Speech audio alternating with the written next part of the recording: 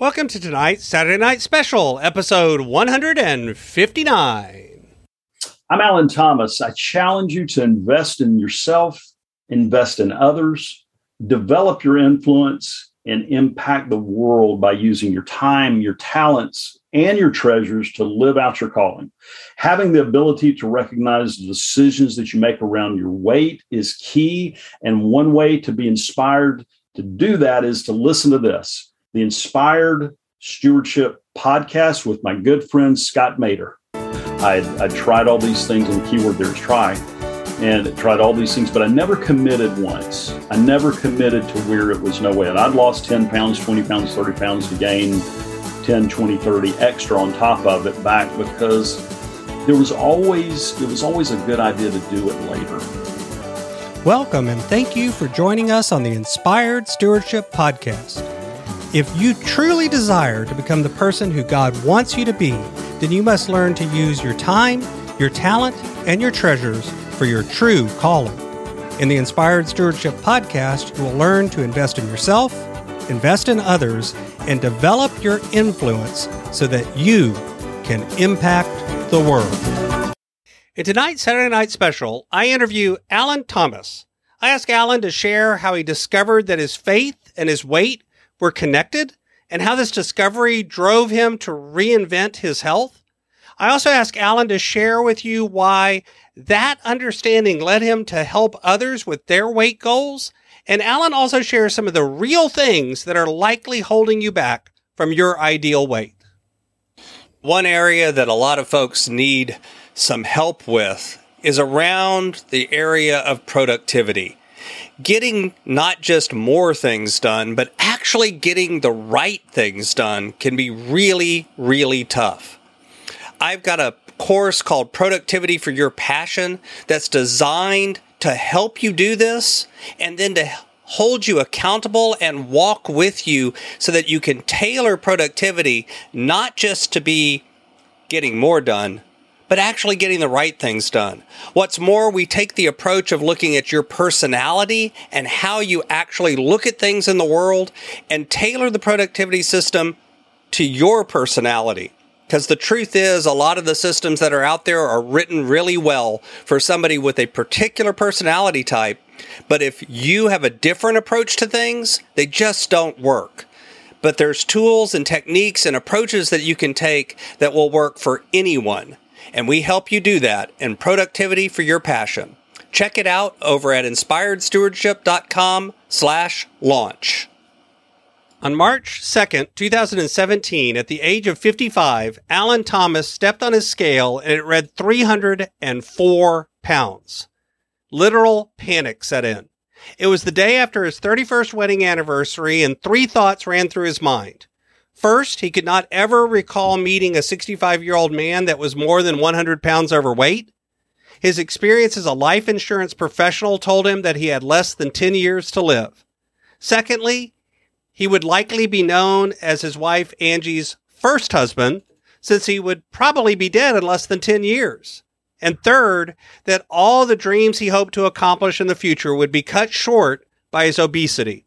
In that state of panic, while still standing on the scale, Alan reached for his cell phone and snapped a picture, because at that moment, he made the decision to never see those numbers on a scale that he stood on again. Fast forward 260 days, and Alan stepped on the same scale and weighed 175 pounds. He conquered a lifelong battle with obesity in 260 days. Alan had been on dozens and dozens of diets and exercise plans and never been able to take off the weight. Today, Alan coaches his clients to lose weight. His process, known as Rethink Dieting, gets incredible results, but Alan never tells anyone what to eat or what exercises to do. Alan's clients unlock their potential as the weight releases. According to Alan, if a diet or an exercise plan were the answer, everyone would already be at their ideal weight. Welcome to the show, Alan. Hey, great to be here, Scott. Thanks for having me. Absolutely. It's great to have you here.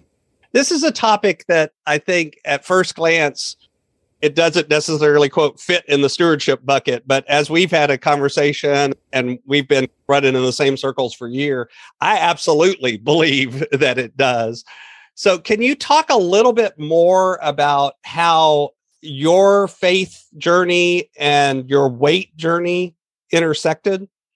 Yeah, no, I'd love to. And I do think it is spot on its foundation of stewardship. And so, but really from a standpoint of where the faith journey happened for me it was honestly realizing that the day that I stepped on the scale at 5'11", 55 years old, and saw 304 pounds stare back at me. Now, there's tipping points for everyone. Some people, it's a 10-pound tipping point. Some people, it's hundreds of pounds. For me, I was over 100 pounds overweight. And I realized that the woman that was depending on me to provide for, that was still in bed resting, and our kids that, while a couple of them already grown and out of the house, and a couple still at home, they'd be calling another guy dad. She'd be likely married to somebody else, while we had just celebrated our 31st wedding anniversary. And to my knowledge, she hasn't been doing any shopping around still to this day. But it was my lack of stewardship for what I knew could be done. And this is what the real crux of it was, is that it wasn't that I didn't have the desire to change. No different than somebody who struggles with any challenge in their life. It's that I just was unwilling to make the decision and cut off all other possibilities. And it was as though when I was standing on that scale, it's like God opened up my mind and said, okay, how many 100-pound overweight men do you know at 65 or older? And what was interesting is I'd spent about a decade prior to that helping senior citizens with health insurance, burial insurance, funeral insurance. And I'd sat in probably, 2,000, 3,000, 4,000 homes, training agents, always with older people. And I could not remember one single individual, a man. Now, ladies will likely live longer, a lot of times in poor health, even though they may carry a lot of weight. But a man, I couldn't remember one man that was over 65 that had more than 100 pounds. Now, they're out there. In fact, I've got clients who are that situation, but they are really a unicorn. They're so unusual. And the reason, and it just opened my mind up. And while I thought about my weight every day of my life, repeatedly through the day, that moment was the moment I realized that I was likely going to be dead in 10 years or less. And that was 5 years ago this month. And it was really a surreal moment. And what was interesting, kind of a segue on that, is like most people, I walk around with my cell phone in my hand. Mm-hmm. And in my whole life, I'd never taken a picture of a scale. But that morning, I decided that when I saw that, it was like a disaster. Like if your neighbors had a tree fall on their house, you dial 911, you go make sure everybody's okay, try to save who you could. The very next thing you're going to do is any red-blooded human being out there now with the cell phones, they're going to take a picture of that disaster. And so I took a picture of that 304-pound reading because I said, I will never see that again. And 260 days later, it was gone. Which is that 260 days later, you dropped to 175. Is that right? 175. Yep. Yeah. Yep. I mean, 120. Go ahead. You had that moment of never again, but how'd that happen? And that's a great question. And I get that a lot, but I'll give you an example. We all know how to do it. Okay. It's no different than what you talk about in your coaching and your stewardship, talk about money. We all know how to spend less than we make, but it's not convenient at times. It's not easy at times. And we tend to put it off for a long period of time and thereby ending up thousands and tens of thousands and hundreds of thousands in debt in these places that we can't feel like we can escape from. And that's exactly what weight is. I had been on probably, if you name a diet, I'd been on it twice. You name an exercise plan that would guaranteed results, I'd been on it 4 times or whatever. I'm just throwing numbers out, but it's probably, my wife and I sat down one day and we listed approximately 70 different diets I'd been on. I'd read books. I'd tried all these things, and the key word there is try, and tried all these things, but I never committed once. I never committed to where it was no way. And I'd lost 10 pounds, 20 pounds, 30 pounds to gain 10, 20, 30 extra on top of it back, because it was always a good idea to do it later. It was a little bit like Wimpy from the cartoon Popeye. I would gladly pay you Tuesday for a hamburger today. I was going to pay that debt of overeating back down the road. And that day never came until it came. Yeah. One of the things that I've said before is someday's not on any calendar. Yeah. I'm going to do it someday. I'm going to do it someday. Show me that date on the calendar. Yeah. And people listen to it and say, you asked me how that I did it, and I didn't give you an answer. That is the answer. No, the decision. Did. But I'm saying this for the person who's out there saying, I want to know, did he do keto? Did he do paleo? Did he do intermittent fasting? Did he do all these things? And the reality is I could write a book on diets before that date, but I just wasn't applying anything that I already knew how to do. And probably all of those diets work. Every one of them. It's not a you hadn't chosen the right diet or the right exercise plan. It's that you hadn't committed to any of them. You played around with them. If that makes sense. And I love the analogy of money, because I think in stewardship, we talk about time, talent, treasures. And I think our weight journey does have some analogies with both our time and our money, in terms of a lot of it is about that commitment, that intentionality, that making that decision, much more than it is about, did you budget using a 70-30, or did you do this, or did you use this tool or that tool, or did you use your time management? Do you use GTD or do you use Stephen Covey stuff? Yep. They both work. They all work. it's what are you going to do? So why did you turn from that? I get that you made the commitment for yourself, but why did that lead you to becoming a weight loss coach? I went on a fairly public journey. A lot of people watch my journey. There's no way to hide it. And this is another thing that sounds off track, but it's really has such a big bearing, is everybody knew that I was morbidly obese, but I thought I could wear the darks. There were suits dark enough, and and even if you do vertical stripes. Yeah. I was in the clothing business for 25 years. I sold a business in South Carolina. And so you can't hide it. You just can't hide it. And so people seeing what took place, the first question everybody asks, here's the question they're asking. They won't say it this way. They're saying, what is your magic pill that you have so that I can continue doing the behavior that I'm doing and still lose weight and have everything? In other words, how I can go out and use every one of my credit cards and still end up not owing any money? As a guy using the money metaphor. And so people started coming to me. Well, how can I eat everything I want all the time that I want and sit on my butt all day and not gain weight? That's it. And I started helping people just sporadically. People come to me and ask me, and it was not something that I thought about doing. I was doing some business coaching because I had a lot of sales background, a lot of my own business, all these different things. That made no sense. But it was just funny. And our good friend, Dan Miller, who 48 Days Work You Love. Dan's mentored me since he's been on the show. Yeah, since 2004 or 5. Early part of 2005, I started working with Dan. He coached me, and he said to me, Alan, he said, why are you not a weight loss coach? And I said, Dan, I don't want to. I laughed to myself. I said, that is just silly. I don't want to tell people what to eat and what exercises to do. That's just silly. And so fast forward about a month from that, and it's just interesting how God brings things in your life when you're ready. And somebody reached out to me. They heard my story. They, as an individual that was pushing 400 pounds, and said, some things you said made sense. Will you help me? Will you coach me? And I'm like, and this was my attitude about it. I was like, I really don't want to do this. I think I even said those words. I don't want to do this. I said, but I hear you. I know where you're at. I know how to fix it. I said, I'll do 3 sessions with you. And I said, and here's what the fee will be. And I said, but I'm never going to tell you what to eat. I'm never going to tell you what exercise to do. And I said, because that is not your problem.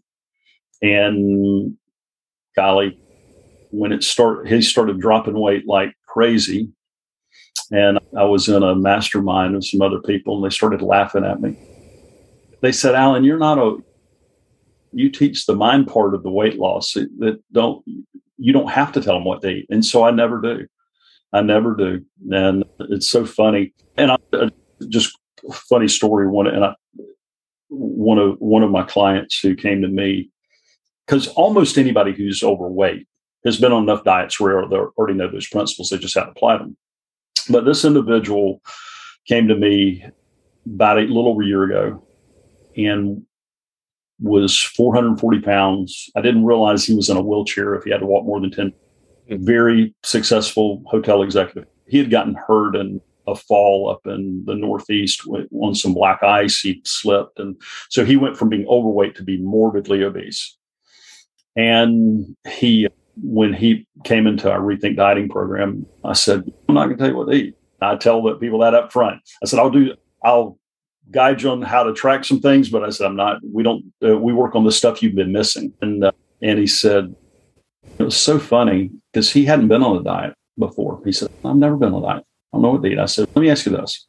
If your wife, who I know you love dearly and who loves you, and your two daughters, who I'm positive you love dearly because he talks about them all the time. I said, if they were being held at gunpoint, and God forbid this ever happened, this is an ugly metaphor, but it was one that got his attention. I said, they were being held at gunpoint, and all you had to do was lose 1 pound, just 1 pound over the next 7 days. And you couldn't stop eating. You couldn't cut off a body part. You couldn't do anything that wasn't, quote, healthy. Now, I know you don't know, but you've got to stay, that your doctor would applaud. What would you do? And he paused. He's a very humble individual, very quiet, not a loud person like I am. And he stopped for about 20, 30 seconds. I thought he'd hung up, actually. And he said, because we were on just phone, we weren't on Zoom. And he said, Alan, I guess I could eat less. I said, there's where we start. Mm-hmm. And now I think he's 130 or 140 pounds down right now and walking and still going on his way to 190 pounds. It was always the decision. It was never the diet. Now, here's something interesting from a stewardship side, from a financial side.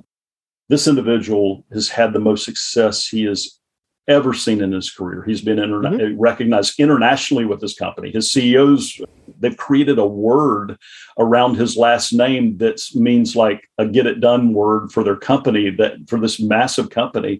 And it just happens pretty much every time. There's always something. It's almost like God saying, Alan and Scott and everybody else on planet Earth, if you'll do the simple, not the easy, but the simple, if you'll do the simple, I'm going to open up the floodgates of heaven for you, and you're going to get to see what this is real, what life to the full really is about. Yeah. And that's actually in the Bible. Yeah. If you look for it, it actually tells you that. Sure. We just don't believe it. But that's right. Here's why. Because I've had people that I'm working on their money, and they come back and they're like, I lost weight. There you go. And I never told them to go on a diet. It's not because they're starving themselves. It's not. Right. I've had people that are working on their productivity that come back and they're like, but my money's getting more in order. And I think it's because the joke that I tell people that's not a joke is, you come to me for help with time or with money. The real truth is the only thing I help with is talent, because at the end of the day, it's all about how you handle yourself. And I think health and food and weight falls into that same category. It's not actually about the diet, air quotes around that. It's about the mindset, the attitude, the beliefs, sure. And so how do you actually get into that from your point of view with what you do? You know, if you're not going to tell people what to eat, you're not going to give them the diet plan. You're not going to tell them exercise with whatever alphabet soup exercise plan is out there today. And I don't even know them, so terrible. I can't even quote one.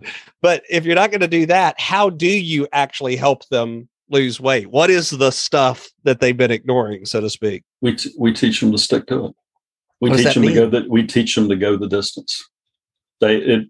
We go the distance, and for our kids, if a child if we've been blessed with 4 children who are all grown now. Our youngest, we no longer have a teenager in the house as of December. My youngest is 20, but We do anything for our kids. We go the distance for them, no matter what it took. No matter what it took, we would leave no stone unturned. We would go the distance. But when it comes to handling an area that is not easy, I'll grant you, it's not easy. And it's never going to be easy. It's not meant to be easy. It's meant to build a muscle that we've ignored. It's a discipline muscle. And so when we go the distance, we can accomplish almost anything. And we gain, and this is so interesting, we teach perspective. We teach, and when somebody says to me, "Oh, slow and steady wins the race in weight loss," I want to scream. I will do other things that I won't say on your podcast, but because we gain weight, most clients, and I work with people that might have 20 pounds to lose, and I work with people that might have 300 pounds to lose, and everything in between. But let's say somebody's got 100 pounds of weight to lose, and they weighed their ideal weight 30 years ago. Okay, so there's a 100-pound gap that took 30 years to achieve. So call it 30. We'll call it 33 pounds a year. 33 pounds total over those 30 years. So that's a little over 3 pounds a year they gain. Math doesn't lie. It's just kind of like what you do. Math doesn't lie. You can't argue with the spreadsheets when the numbers add up. It is an exact science.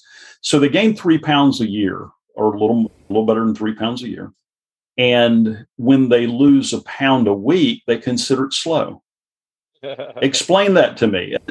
So here's the perspective that I use with a lot of people, and I encourage anybody listening to this to apply these principles. A pound a week is that's 52 pounds in a year.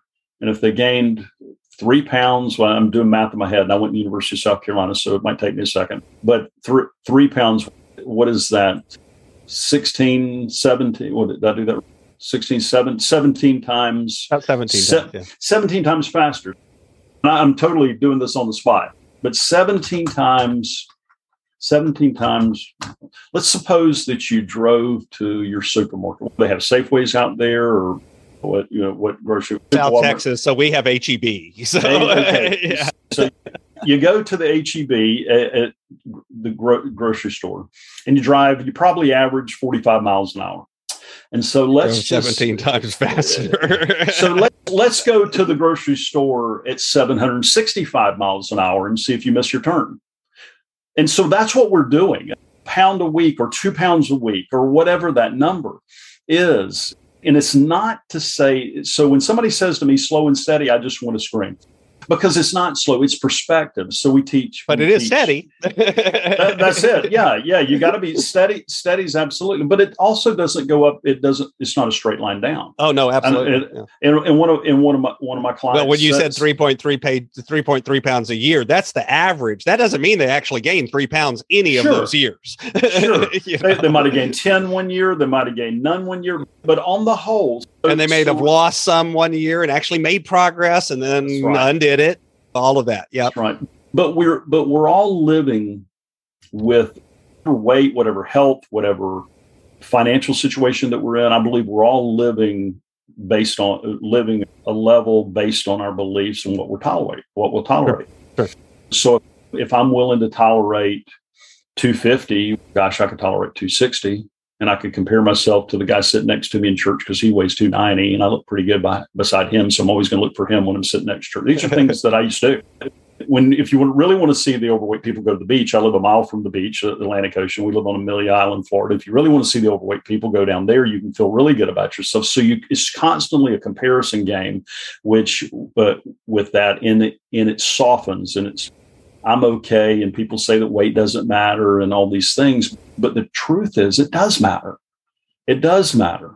Is it okay to be $100,000 in debt? I can make an argument that it is.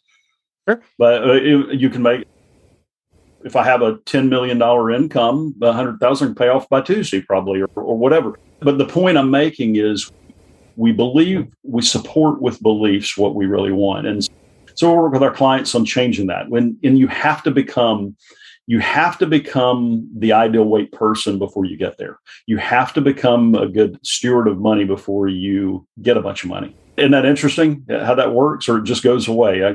pro football players and baseball players. We can probably tell story after story on that. Lottery winners. 40% of lottery winners are bankrupt within 5 years of winning the lottery. How does that happen? Yeah, it's because the magic pill is becoming the person. Yeah, that makes sense. Yeah. In other words, if you become the person that's not going to never again. Yeah. I'm not going to do that again. I'm not going to be that person again.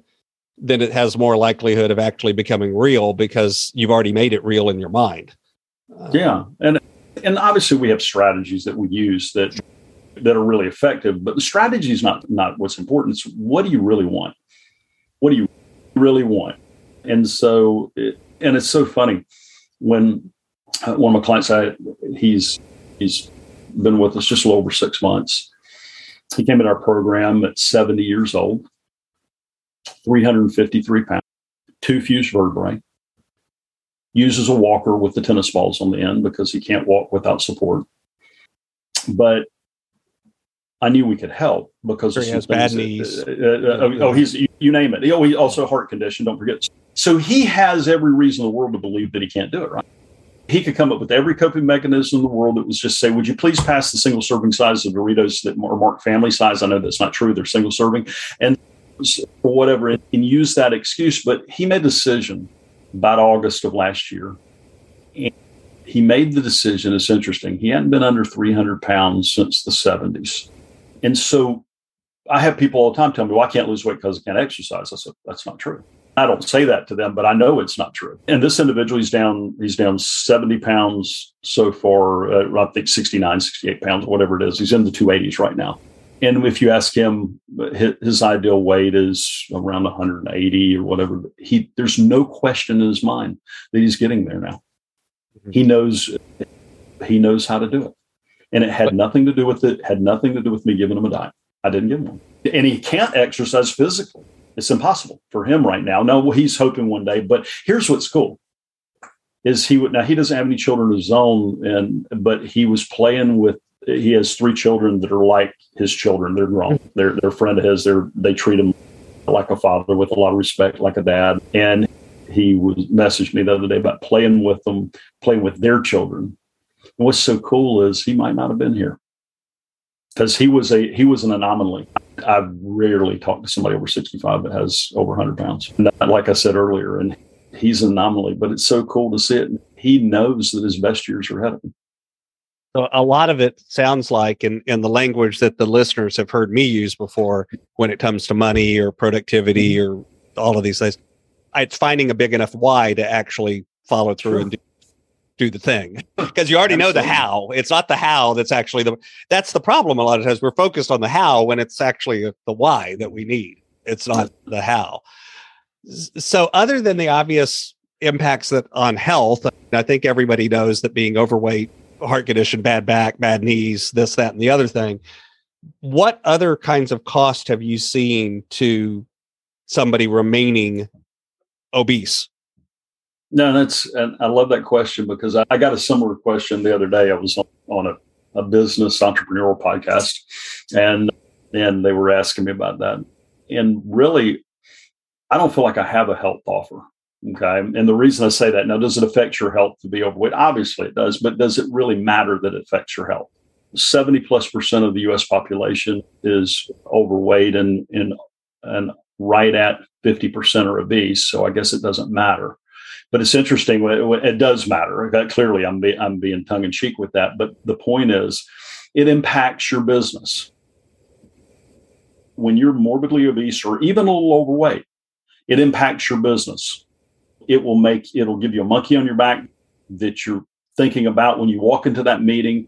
You'll have promotions that you miss because of your weight. I've had that. I've talked to many people that's happened to. They're positive. That's why they didn't get it, but they still carried the weight. And so it's costly. It's a business offer. When people say, what about relationships? It impacts relationships. I've literally had people on the phone with me that had an individual one time that was on the phone that had struggled with her weight, and their wife told them while they were on the call with me that she and the kids had already left because of the way he was handling his weight. It made me want to cry. It just maybe broke my heart. I've had people, men and women, talk to that their relationship is broken up over the weight. They're positive of that. So when you ask what else does it impact, it impacts everything. It is the foundation. And here's what's the saddest of all.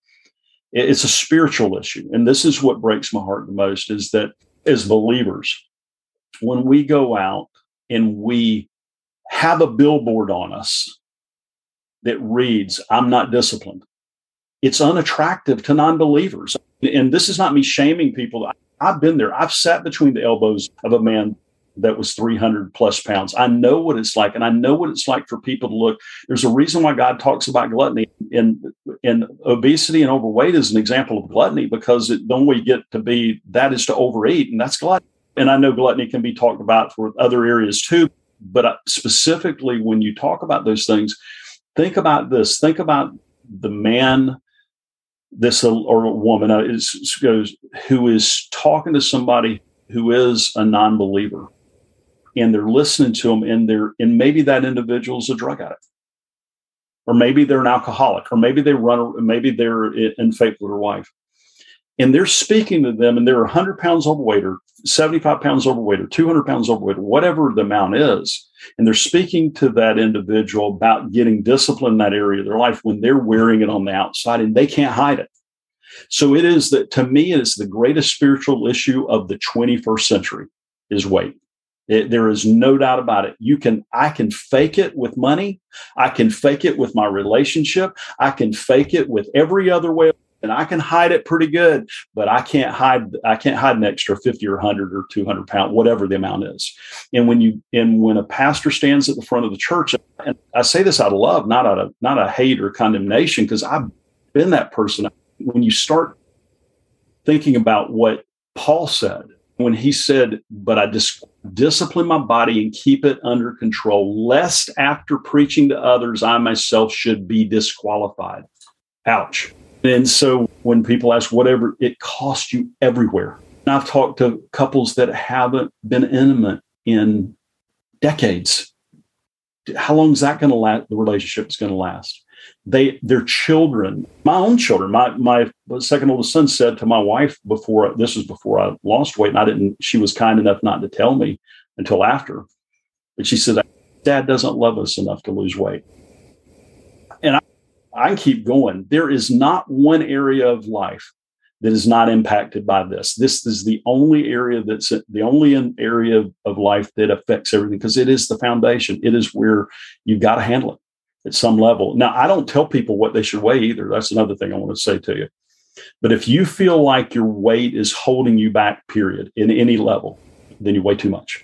Mm-hmm. Does that make sense? And of course, I'm not speaking to people that struggle with keeping weight on. I'm talking about people who struggle with excess weight and they know good that they should do something about it. And they've, quote, tried 1,000 times like I had, or 100 or 70 or whatever. It's not the diet. It's not how many push-ups you can do. It's, are you doing the best with the gift that God's given you? And if our body is a temple, then how are you actually taking care of that temple? In terms of one of the things that I've been in and out of church throughout my life, and I've come back to it. And I was raised Methodist. And so one of my jokes as a Methodist is where two or more Methodists are gathered, a chicken must die, because everything revolves around food. And I think that's true of a lot of church environments. And what I've seen happen is it's almost like being overweight is held up as a badge of honor, as in, here, have another serving. It's kind of what they say. Sure. Yeah. Sure. Yeah. And I think I mentioned this to you off air. You walk in almost any church in America, and because of our culture, if you walk in it as a leader, maybe you're a deacon, maybe you're a pastor, maybe you're the wife or spouse of a pastor or one of those, you walk in and you've had a glass of wine before church, or bourbon or scotch or whatever. And I'm not saying this is the right thing to do. I'm just saying you just had one. And you walk in, and some of the other leaders smell alcohol. They're going to pull you aside, and you're probably, or your spouse is probably going to fall out of leadership until you get that straightened out. But you go into that Wednesday night supper, and you weigh an extra 50 pounds or 100 pounds or whatever overweight, and you have 3 plates of fried chicken, biscuits, gravy, all the fixins, the only questions you get asked is, what do you want for dessert? And it's ignored. Just like you said, it's completely ignored in most cases, or it's talked about one time rather than lived out. And what's so sad is that it's the greatest opportunity that we have too, because and I think it's in Romans, I'm not a Bible scholar clearly, but in Romans, Paul talks about we all have weight that we carry. And so each individual has a weight that they carry. You could be standing in a room with 100 men and women that look like they stepped out of a James Bond movie, where they're all perfect size. They all don't have any extra body fat. They look like they work out every day.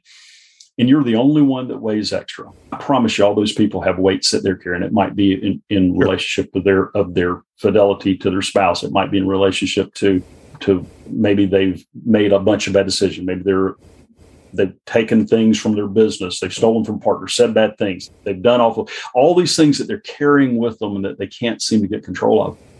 And you start losing weight around. It's so interesting to me. And this is probably one of the things that's fascinated me more than anything, is the people around you get impacted without you saying a word. You don't have to tell them what to eat. You don't have to tell them that you're losing weight. They see it. And then all of a sudden they have hope that they can overcome their weight that might not be anything to do with physical. And it's the coolest thing. I know one of my clients, he sent me a message. This has been 2-3 years ago now, but he sent me a message, and it was a Facebook message of his sister that was leading a Bible study on a Facebook group. He says, Alan, and she spoke better than I do. I'm not a great speaker, but clearly everybody knows that by now. She's speaking really clearly. And he said she couldn't talk without stuttering for 45 years. He said, do you know why that happened? And I said, no. He said, because she watched my journey. And she said, I'm going to battle my challenges now. What's that? I hear those stories. I'm like, oh my gosh, what's going on here? Yeah. But we are a witness. Yeah. And you don't have to talk. You don't have to say a word. Just have to do it. Yeah. It's so neat. Let's always preach the gospel. When necessary, use word. Love that. Haven't heard that before. So I love that. I believe that's a Mother Teresa quote, but you double check me before you attribute it to her. I love that. No, it may be Saint Aquinas too. It's one of those. But anyway, yeah, it's always preach the gospel. When necessary, use words, because I think we live it. And again, don't get me wrong. I'm not saying that Christians have to be perfect, because we're not. No. That's not the point. It's not about perfection, but it is about that journey. It is progress. About, are you moving that direction? Yeah. One of the expressions, again, people will have heard if they listen to the show very much, is progress, not perfect. Yeah. Are you going the right direction or not? The 1% improvement, you were talking about consistency and 1 pound and all of that. If you improve by 1% each and every day across a year, okay, that's 38% improvement. Okay, it's 37 and a fraction, but it's about 38% improvement. But here's the question, and I'll ask you and let you play the listener. If you did that for a decade, for 10 years, so if every day for a year, 1% improvement is 38%, that if you kept improving 1% every day and did that for a decade, for 10 years, what's the percentage improvement? I'm not that great at math, so you're going to have to help me with that one. It's a 5 followed by 15 zeros. Oh, wow. I love that. I love that.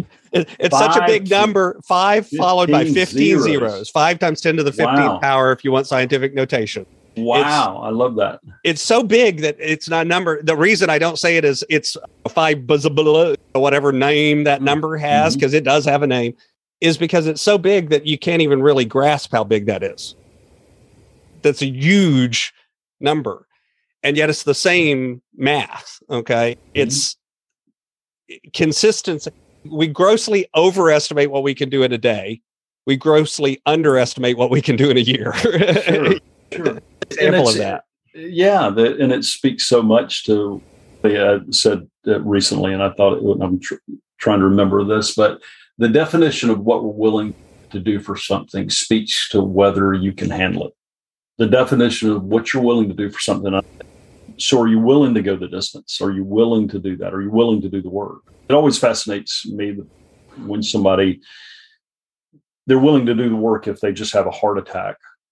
And then as soon as them into it, all of a sudden. And then the settlings takes place almost every time. They start settling, doing better. Gosh, I sure would like that thing. And I'll tell you, I'm a believer that Jesus declared all food good because he did.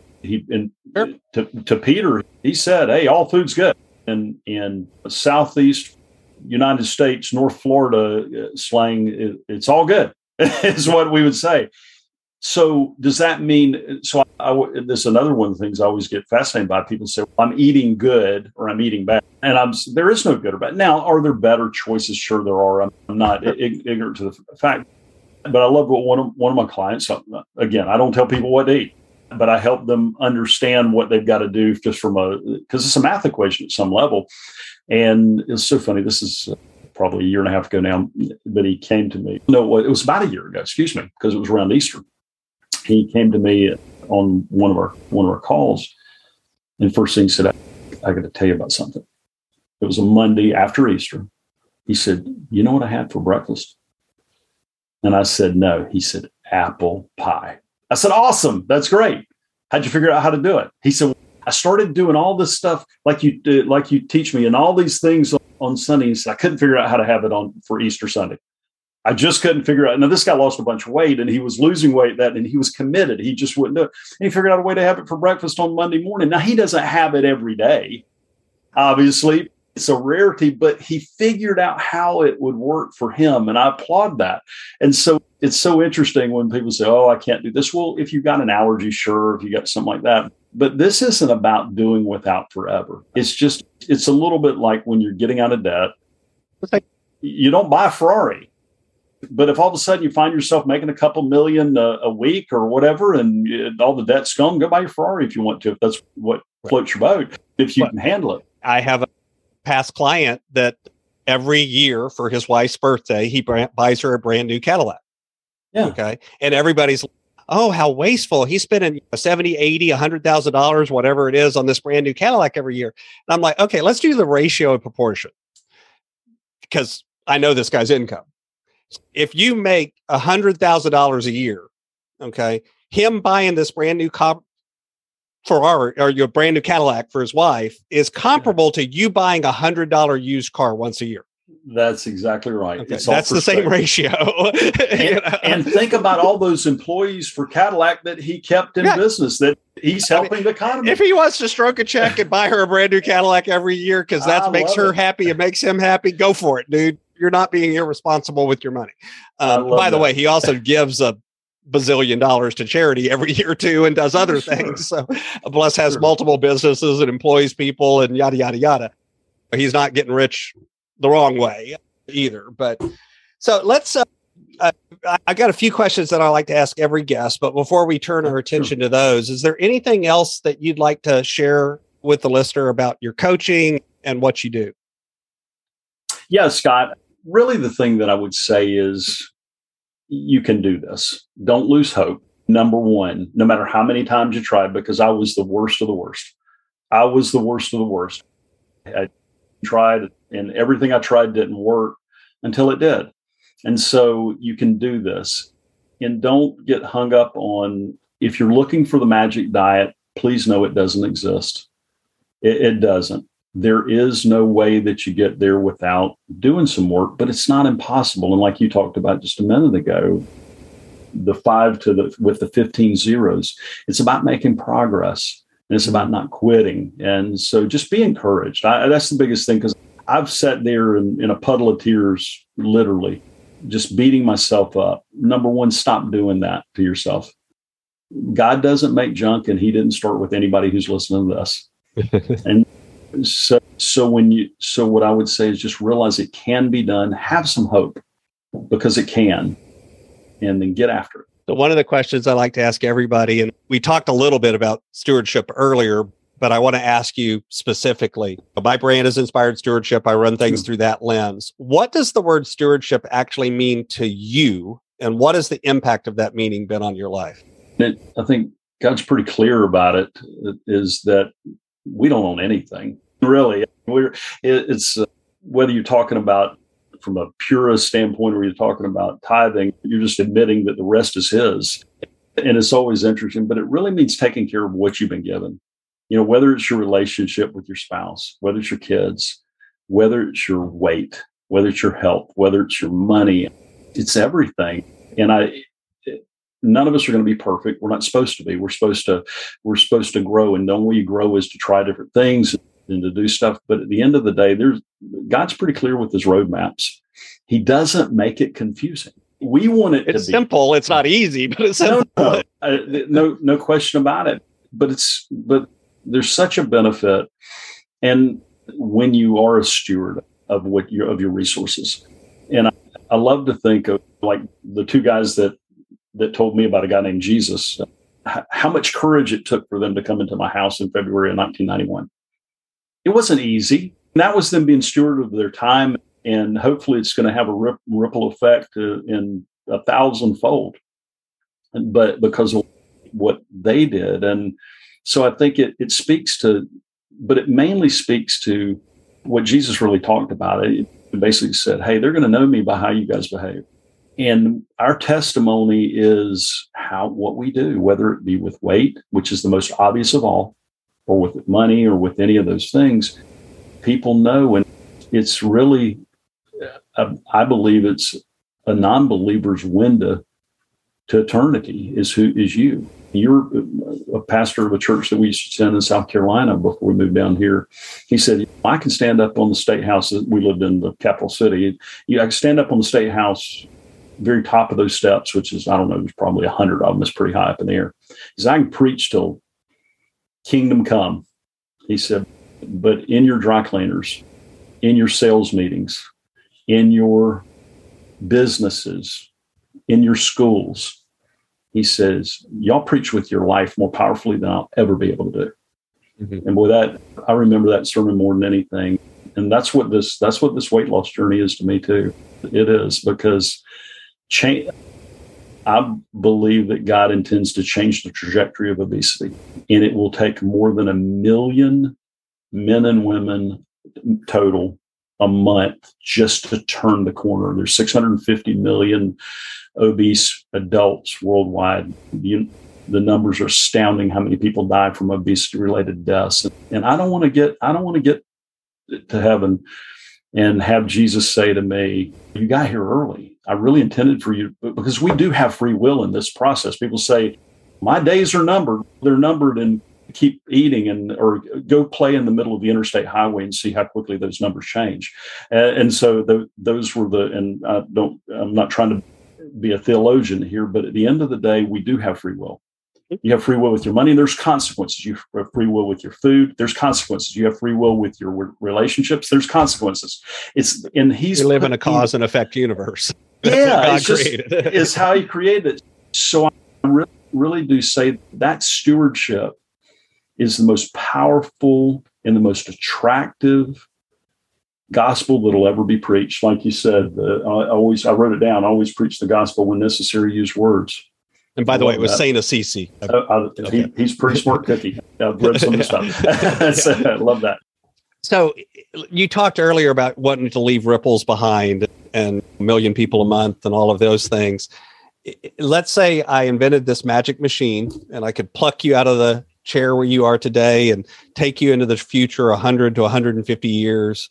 And you were able to magically, through the power of this machine, look back on your whole life and see all of the ripples, all of the impacts, everything that you've left behind. What impact do you hope you've left behind on the world? I hope that I can look back through the window of time, however long that is, and see one individual that I impact, that maybe they got an extra day, maybe they got an extra week. Maybe it's Hezekiah. I think he got 15 extra years because he bargained with God. And in that individual, I think for every person, there is destined conversation, because we're relational beings. And that conversation, you and I may be having our last right here. We don't know. We're not promised tomorrow. You're in great health. I'm in great health, but we're not promised tomorrow. But that last conversation that individual has impacts beyond anybody's wildest dream, because that individual made it to their destination. I know I'm reminded, and I really hadn't thought of this until you said it, but the client, one of the very first people that I started working with, is an individual that I actually cold called him. He's pretty well known person in the online space, and asked him if he wanted help with his weight, and then he did, and so he became a client. And it was pretty scary, but it's proven to be a great decision for both of us. And the fact that he lost 90 pounds and gained 30 pounds of muscle, that's all nice. But at the end of the day, what I told him that day, I said, what I dream of for you, and I don't say this to everybody, but it hit me. It was the first time I think I ever said it. I said, is for you to make that last conversation and for it to really mean something, and for you to arrive at that destination and it be something that impacts into the millenniums. That's what I want to look back on and say, how many times did that get to happen because I walked in what God was calling me to do? That's the cool stuff. So what's coming next for you as you continue on this journey? What's on the roadmap? I say all the time, you asked me earlier, and I didn't even think to say this, but it is the truth. This is something that chose me. I don't feel like I chose it. I really don't. And so it really is just impacting another man, another woman, keep on going. But honestly, I want to be part of changing the trajectory of obesity. I really do, because I think it's the greatest spiritual opportunity for Christians that has ever existed, from as far as that we have a chance to really change something. We have the tools right here to do it. And it's simple. It's not easy. And I have no clue how it's going to be done. I have no clue what part I'll play. But I just know that it's out there to be done, and to change that from growing to more in the way and this is my math. It's not the World Health Organization or any of those math, but just based on the numbers that I've researched, it's going to take more than 1 million people a month to turn it around. And that's not even getting into you don't even touch the principle, speaking from a financial side. You're just getting into it. Growth. You can find Alan on Facebook as Alan Thomas Transformation, and on YouTube as Rethink Dieting. Of course, you can find out more about Alan and his coaching and hook up with him on his website, transformmyfuture.com. Of course, I'll have links to all of this over in the show notes. Alan, is there anything else you'd like to share with the listener? Absolutely. And I prepared something for your audience. If they will go, it's a training that all of my clients have been through. And it really is a 5-step strategy that I use. And it is, every one of my clients started here at this, but if they go to transformmyfuture.com, and that's transformmyfuture.com, no spaces, and put a / and put I for inspired, S for stewardship, and P for podcast, ISP. They can go there and they'll be taken to the training. And I've had many people come to me who all they did was watch that training and say, gosh, I lost 20 pounds, I lost 30 pounds, I lost whatever, just because it made sense. It's forewarned, I'm not giving you a diet if you haven't figured that out. I'm not giving you an exercise plan, but we give you real actionable things that you can do that will make a huge difference in your life. So definitely go there. And anytime you're spelling Alan, always remember my parents didn't have a lot of money when I was young, so they only could afford one LAN. So in here, but thanks so much for having me, Scott. It's been fun. Absolutely. And I'll put a link in the show notes as well to that resource. Thank you for providing that for folks. I know. And here's the other thing I'd add to it. And even if you're not struggling, quote unquote, with your weight, I'd be willing to bet you, just because I know how these things work, that going through those and reading that and looking at those, that resource would help you in other areas as well. Because like we've been talking about throughout this whole thing, I think it's all interconnected at the end of the day. So thanks for being here. Thanks so much for listening to the Inspired Stewardship Podcast. As a subscriber and listener, we challenge you to not just sit back and passively listen, but act on what you've heard and find a way to live your calling. If you enjoyed this episode, please do us a favor. Go over to inspiredstewardship.com/iTunes rate, all one word, iTunes, rate. It'll take you through how to leave a rating and review and how to make sure you're subscribed to the podcast so that you can get every episode as it comes out in your feed. Until next time, invest your time, your talent, and your treasures. Develop your influence and impact the world.